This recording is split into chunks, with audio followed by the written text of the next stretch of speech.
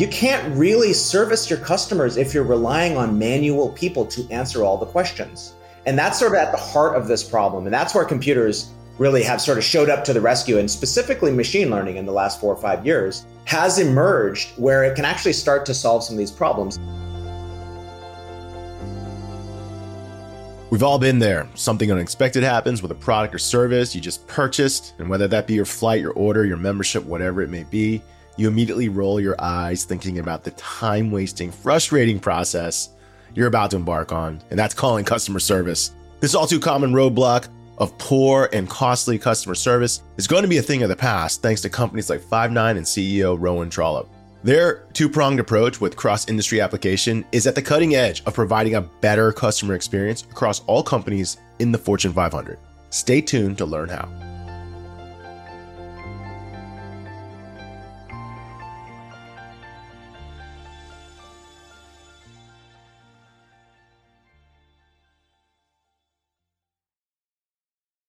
Welcome, everyone, to another episode of IT Visionaries. And today we have a special guest. He is the CEO of a company called Five9. That's Five, the number 9.com. Rowan Trollope, welcome to the show. Thank you for having me very much. Great to be here. Listen, it's awesome having great tech leaders always on IT Visionaries, but we're going to do something a little different today. And that is, Rowan, we're going to start with the lightning round. The lightning round is brought to us by Salesforce Platform, the number one cloud platform for digital transformation of every experience. Rowan, this is where we ask you questions outside of the world of work so our audience can get to know you a little better. Are you ready? I'm ready. All right. So what do you like doing for fun outside of work? Climbing mountains and skiing down them. Oh, dude, you're one of those guys. You're backpacking up. Yeah. You find a mountain, you backpack it up, and you ski down. Do you go with a crew, or do you do this by yourself? Usually with a crew. It's a little safer when you're in the mountains. So with a couple friends usually. Last one was in Austria. It was super fun. It was very hard and icy on the way down, but it was, a few days and it was awesome. Okay. How long does it take you to get up the mountain? Well, it depends on how big the mountain is, but some cases in multiple days. In this particular case, it was like kind of 2 days. 2 days up. And of course, coming down is what, 15 minutes, 20 minutes? Yeah, well, no, actually it took a day. Yeah, about a day to get down. Oh, really? Okay, so it's not like a ski run where you're just like shooting down the mountain. No, you are, but it was like it was really icy. It was in Austria and it wasn't good conditions. So okay. So would you consider yourself, do you consider yourself a thrill seeker? It sounds like you very much are. Yes, definitely. Yeah. What other thrilling near-death experiences do you engage in? That's my primary hobby, I would say. How often you get to go? Well, not as often as I'd like. My main line of work, the main mountain I'm climbing is building the Five9 business. And that takes up most of my time.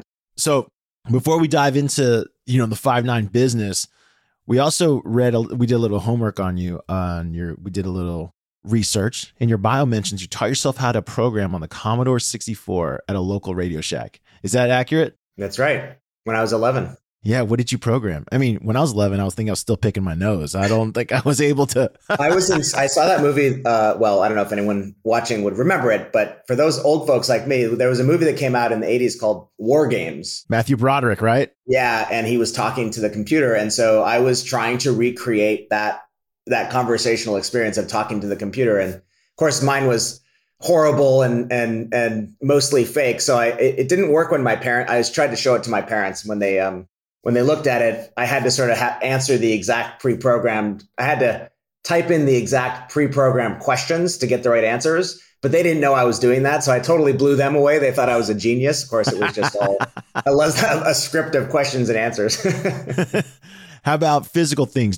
We found that a lot of the developers that we work with or tech leaders are also builders in the real world, whether it's gardening, woodwork, or stuff like that. Do you build outside of software? I like to tinker on cars. So that's kind of like a little hobby I have, I definitely, and I find it meditative, kind of working on, mechanical things. It's interesting to code with your fingers, but it's quite something else to get in there with a wrench. And, it's kind of like a big boy's version of Lego is the way I look at it. I've been there myself, right? Where I've totaled a motorcycle once and I had to rebuild it, but you are right. There's a level of satisfaction. It's like, hey, this thing clearly doesn't work. I mess around with it for, an inordinate amount of time. But then it does work and it can transport my body, and it's pretty darn awesome. Exactly. Yeah. It's very, very fulfilling. Rowan, thanks for taking a short period of time to dive into your life away from work. Let's talk about Five9. So you've kind of shared a little bit about your background. You're a thrill seeker. You're a builder. You got your first introduction into software. It's interesting that your first thing you tried to code was in communication, because you're kind of deep in it now. Yeah. For our audience that doesn't know, tell us, what is Five9? Yeah, so we're a contact center company. We make software as a service. We're a cloud-based contact center platform. And, that essentially, think about it, every way you want to get in touch with a business or engage with a business as a consumer, we make the software that makes that happen. So it's everything from, if you want to call them on the phone, from the moment you hear the ring, until you talk to the agent and their experience, the agent's experience, that's all our software. But increasingly today, it's more about automation and digital channels. So if you're texting or an SMS or in messaging in an app, or if you're talking to one of those conversational bots, where it's asking you questions and you're answering the questions, that kind of thing, that's all our software. Yeah. And contact center software is one of those unique things, because I think everyone that, it's hard to know how many people have gotten a chance to use or been exposed to a product. Contact center software is one of those things where we've all been on the other side of what it's used for. Of course, we understand what contact centers do. For the most part, historically, it's been a negative experience. Talk about how, the new modern toolkits, AI, cloud infrastructure, how is that going to make my experience better as a consumer? Because this is where you and other people in your industry are trying to get to, is like, hey, how do we get ahead of what these people are asking about? I want to hear your perspective on this. Yeah, I joined this company 4 years ago, and my thinking was quite simple. And by the way, if I back up even further, my very first job, paid job, not writing corny software on a Commodore, was when I was 18 years old, and I was in a contact center. I worked in a contact center. In fact, I took 8,000 phone calls for the company that I worked for. Wow. And it was a kind of a pretty miserable experience. It was really tough to do. And a lot of it was because you were answering the same questions over and over and over again. Fast forward 30 years later, it's pretty much the same thing. And, 4 years ago, and I thought about this space, what I looked at was the experience that I still had as a consumer 30 years later was still pretty bad. Most businesses still use telephone, yep. Or, some of them had implemented chatbots, which were fundamentally a sort of a bad experience. They had made it harder for people to get a hold of to get a hold of companies. You're getting these IVR trees. You have to push one, we all know about push 0 to get to the agent now. And so I just thought, look, here's a space where businesses around the world are spending almost $250 billion a year in contact centers to deliver a service that basically no one likes. And that felt to me like an incredible opportunity. And it felt to me like the technology was reaching a level of maturity where we could actually solve some of those hard problems. And that's what Five9's been engaged in.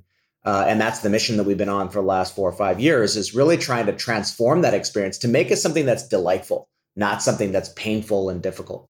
And when you think about it, how can technology make it better? Because, I'll set the stage for what it used to be, or what historically we've all experienced.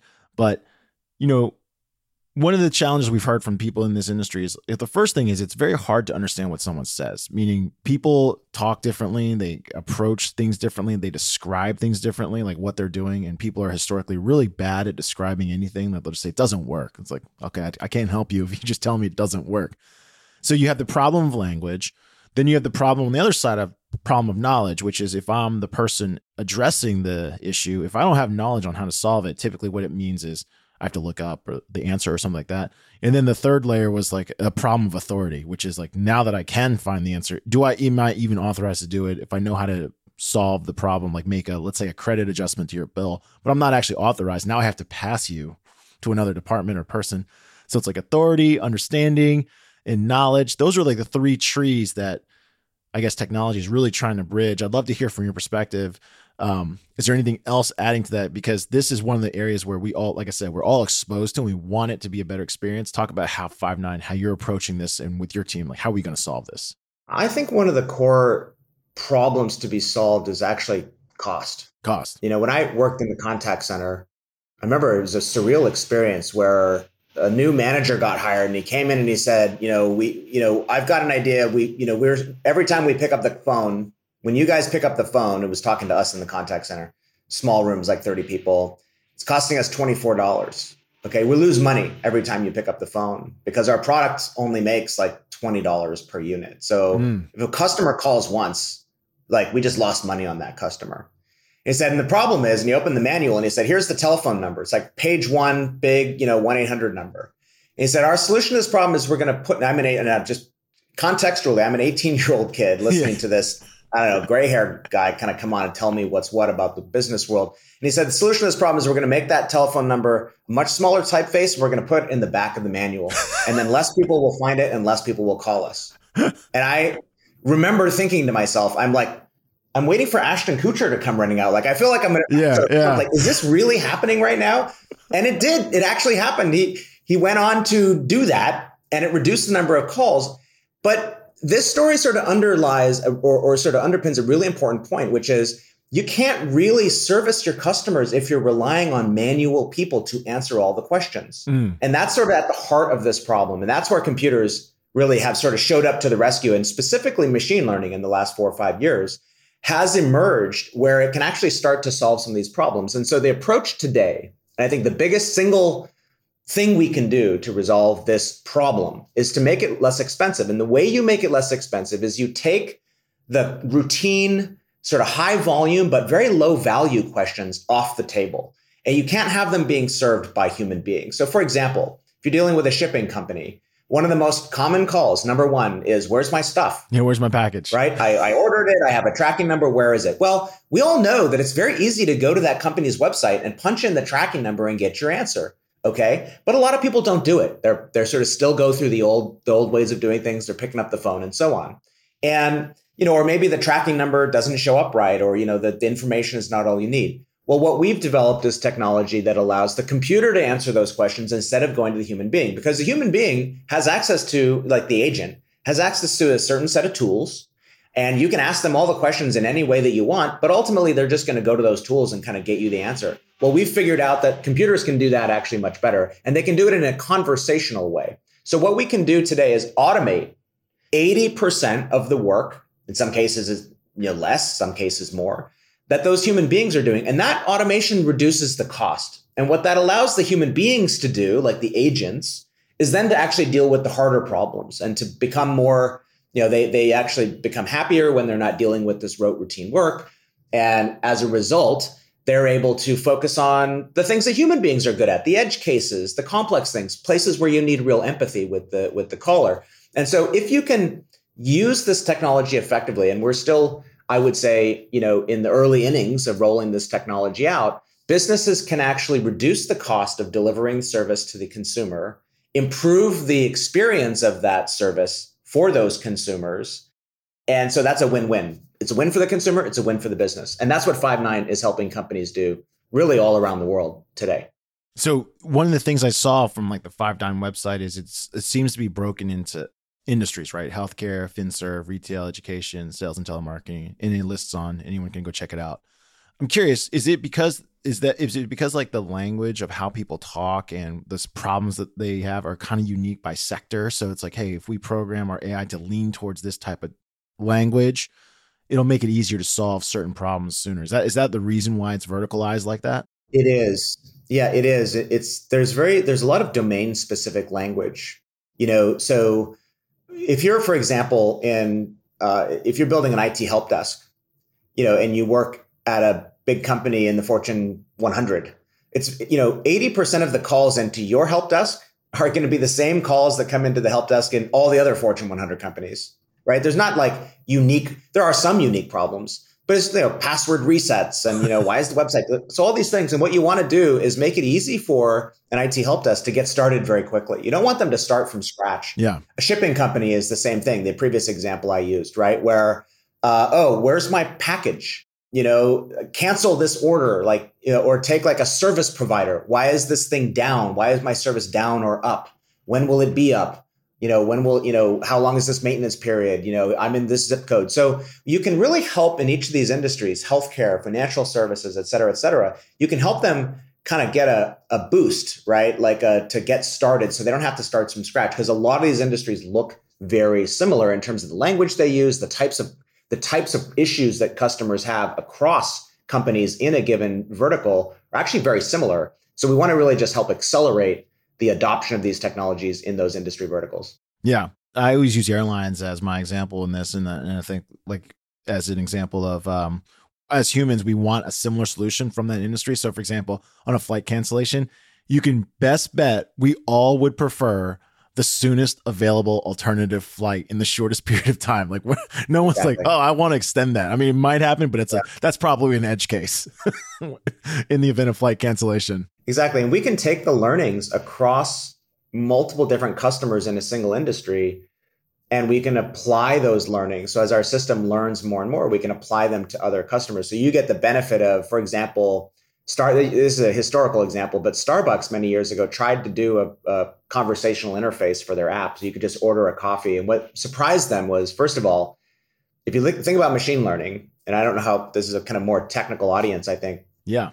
You need data. Yep. Well, where was Starbucks going to get the data for how people ordered coffee? Because you need to have a whole bunch of text strings that says, I want a grande latte with a half pump of vanilla. And you need like a lot of those. Yeah. What was so surprising in this particular experience that Starbucks had was the number of variations of the ways that people order a coffee. Yeah. Millions of ways, essentially, to speak to the computer, to speak to a human agent. And humans are very good at understanding all of these variations and asking follow-up questions and so on. God forbid you don't say grande and you say medium, you get locked up in the back. But, that was a great learning where they were able, and funnily enough, the way they did it is they actually put microphones in some of their stores to record the customer asking the questions. That was the next question I was going to ask, is because that conversation's usually not recorded. So how would you even get it? That's how they did it at first.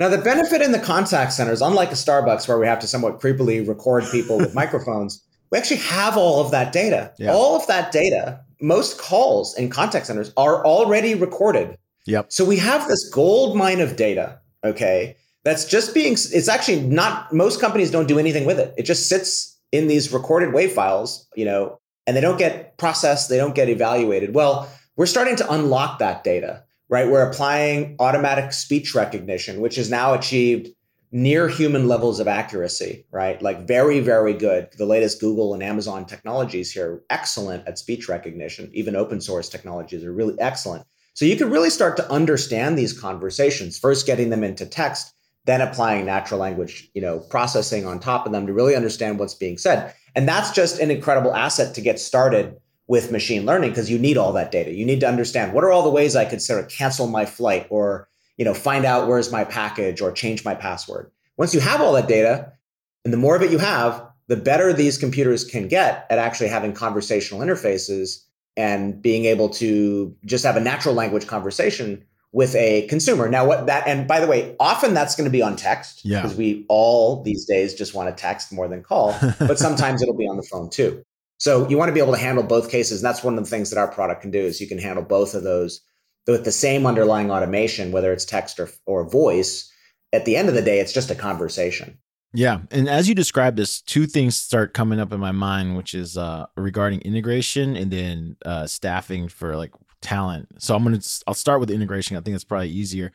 Is the goal of Five9, or do you see this in the future? I would assume that, because like, for example, the call center, of course, has software, and that's where it collects the customer record or need. But then a lot of times the solution might have to happen in another system. So like a booking system, like we used in the airline examples, like, hey, or in the application, right? If the Starbucks example, if I read into an app, it's got to then translate to an order ticket at the kitchen that then I can pull, make the drink, and give it ready for Rowan when he comes in. Yeah. So is that the next level? Is like you guys are integrating into all these existing systems potentially to be like, okay, now how do we execute the solution? Because now I know the problem, I know the solution, but in order to execute the solution usually means another system has to talk to this. That's right. It's really a problem that's solved in two halves. Problem one is the talking and the conversation side. Problem two is the actual integration with the backend systems. And so take the example of the canonical example I used earlier, is like, where's my shipping company? Where's my stuff? well, I can have the conversation with you, but I need to talk to the backend system to find your stuff and tell you where it is. Yeah. And so there's two parts of our product. And, if that information, you can directly in our product, you can link, and we have pre-built integrations into many backend systems. So if you're using Salesforce, for example, we have a deep integration with Salesforce. So you can, kind of click and drag, and you don't really have to be a programmer to do this, to wire up those backend systems. And we have multiple different ways that you can do that in our product. And sometimes you even run across customers who don't have a modern system like Salesforce or Workday or what have you, whatever the backend system is, ServiceNow, and you need to go to some sort of a legacy system. And for there, we partner with, RPA vendors, robotic process automation, where you might be using a legacy system. So there's a second half of this problem, which is automation. Many of the cases we solve through our pre-built integrations, but then we've got a set of partners for handling the ones that we don't sort of solve out of the box. Yeah, that makes total sense. Now you mentioned this, it sounds like you use low code applications as well on the Five9 side, so that it makes it easier, I guess, for your customers to build these trees or these like decision trees, things like that. That's right. Our entire product is really a low code, no code approach to solving this problem. And that's our principle, sort of our belief, if you will, is that, while it's great to be a developer and there are many developers in the world, there are not enough developers. And certainly there's an order of magnitude less developers than there are sort of business operations people. Yeah. So if you can enable those business operations people to do the simple stuff, to do the wiring together and not have to sort of submit an IT ticket and get your developer involved, that's actually, an incredible way to empower kind of the democratization of this technology. And if it's all relying on developers, it's just going to go more slowly until the world gets more developers. Yeah, and we also heard from another person that was they weren't in what your business is, but they were in a low code business, and they were talking about how a lot of times because his use cases, it was Jay Jameson from QuickBase, his use cases were in customer service, where he says the service operators are often the best people to know exactly how this problem gets solved because they face it every single day, versus a software engineer who's like, well, what's the problem? I don't understand why this is a problem, or how often does this problem occur? Like, they're trying to quantify these things. That's right. But like, if I'm a service agent and like you said, you were dealing with 8,000 calls, you know the problems and you know the solutions, and you probably can figure out like, hey, this bridge can make it smaller. That's right. And a lot of this wiring it's not exotic. Yeah. It's not something where you need a computer science degree to figure it out. I mean, it's just hooking up APIs and passing variables around. It's very simple stuff. Yeah. Like like you said in the original, where's my order? Well, let's pull it into the shipping manifest and figure out where that is. What's interesting is the next thing is like the linkages of systems, because so many systems now are, one system links to another. So if we take, for example, an order starts in a warehouse, it probably moves to a 3PL. It might move to like your post office for last mile delivery. So like, let's assume something big, like a treadmill. Like a treadmill is a good example. If I'm getting something custom, which a lot of people did for their homes over this pandemic, which is they were ordering custom things, has to get manufactured. So that's one system probably knows where it is in the status of manufacturing. Another system knows where it is in freight, and another system knows where it is in last mile shipping. So like this level of integrations and systems, it's got to be increasingly complicated. Or are you finding it that more people are consolidating into central systems?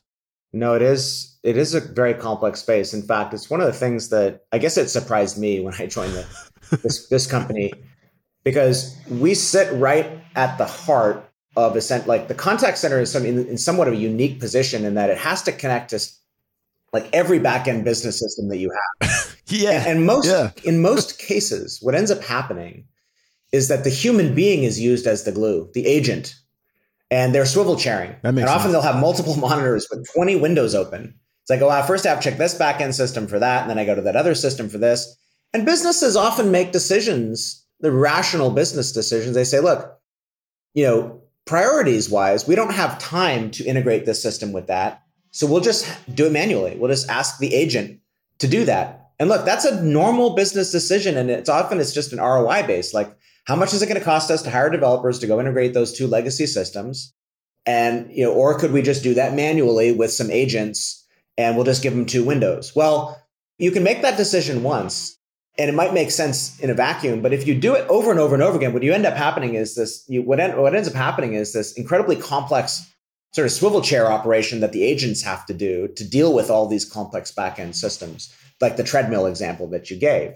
And so companies are increasingly turning to, I think the term in the industry today is customer data platform, CDP, like a single lens on top of all of these backend systems. So rather than trying to take all those systems and integrate them together into a single source of truth, you just kind of create another layer that sits on top and provides a single sort of view on top of all that backend data. So that's increasingly what we're seeing customers move towards, is these kind of view layers that integrate the backend systems and do a lot of that complexity. And that you ultimately, like, it's okay to do some of the manual stuff with agents, but it can often become overbearing. And you'll notice this when you call them up, because you'll ask the agent a question like, I ordered a treadmill, I'm wondering where it is. And then you hear this, and they're like sitting there for a long time. And you're wondering what's going on. Well, that's because they're navigating all of these windows and systems and cutting and pasting between systems. So, that's not a good experience. So if you want to have a smooth and delightful experience, you're going to have to implement either a view layer on top of that stuff, or you're going to have to integrate the backend systems. What you just said, where the people are the glue, and that's kind of how companies and historically have deferred to people. I was thinking, I just encountered this. I'm going to call them out right now. It's okay. I just encountered this weekend at Ace Hardware. When you look up to see if a product is in store or on the shelf, because it was something I needed to fix, make a repair on a door. Yeah. So I was like, oh, okay, run over and get it. I don't want to wait for shipping. And I show up, it's not there.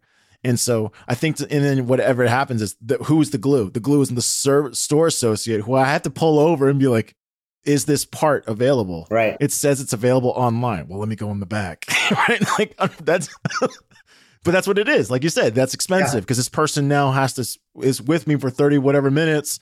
I find out the part's not available. My door doesn't get fixed. I'm not happy. No one's happy. Like, this is a problem. Yeah. And I think, ironically, the mistake that a lot of modern companies, and I'll point to sort of more tech companies these days, have made, in that example you just gave is a great one. Like what is at the heart of that story is the real world is complex and messy. Yeah. Like, the computer says that the thing's here, but maybe it's lost or it got moved on a shelf, or, it's in the back and somebody put it on hold.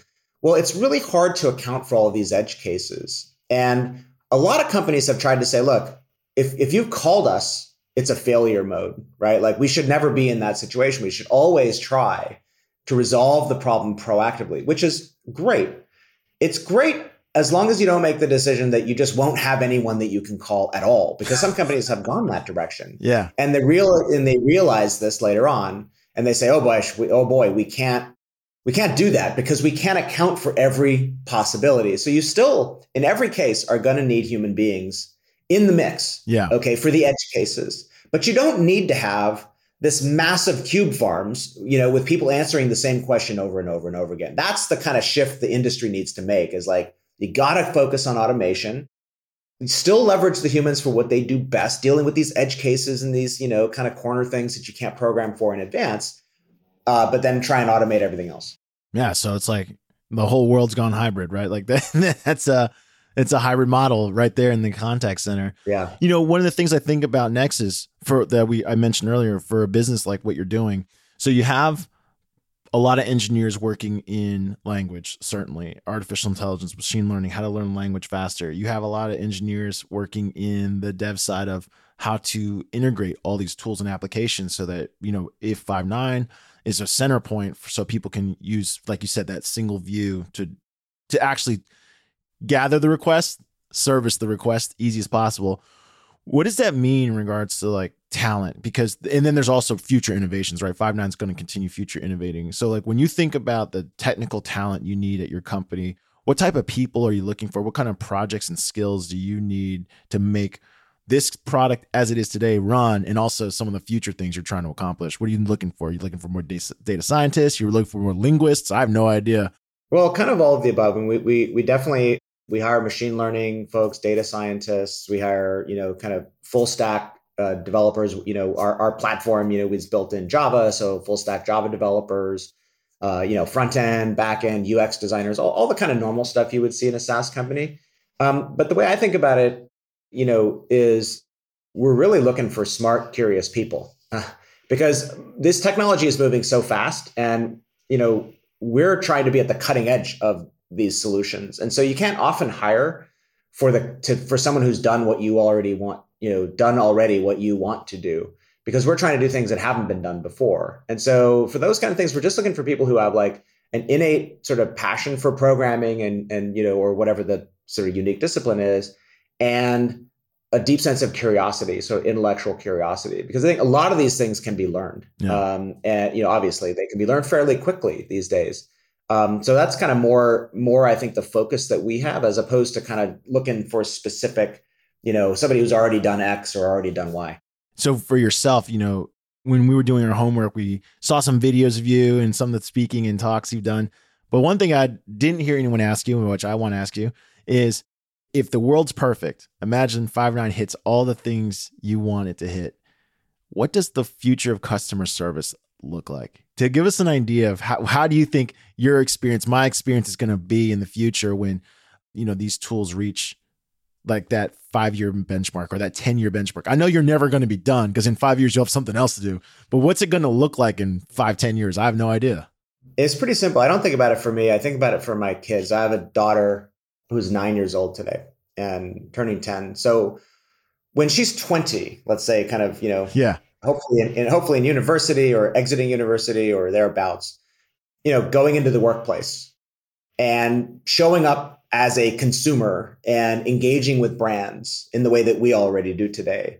So when Penelope is 20, my vision is that she'll be talking to a 10-year older version of me, and I will be telling her about the olden days when customer service really sucked. And she will look at me and she'll go, "What?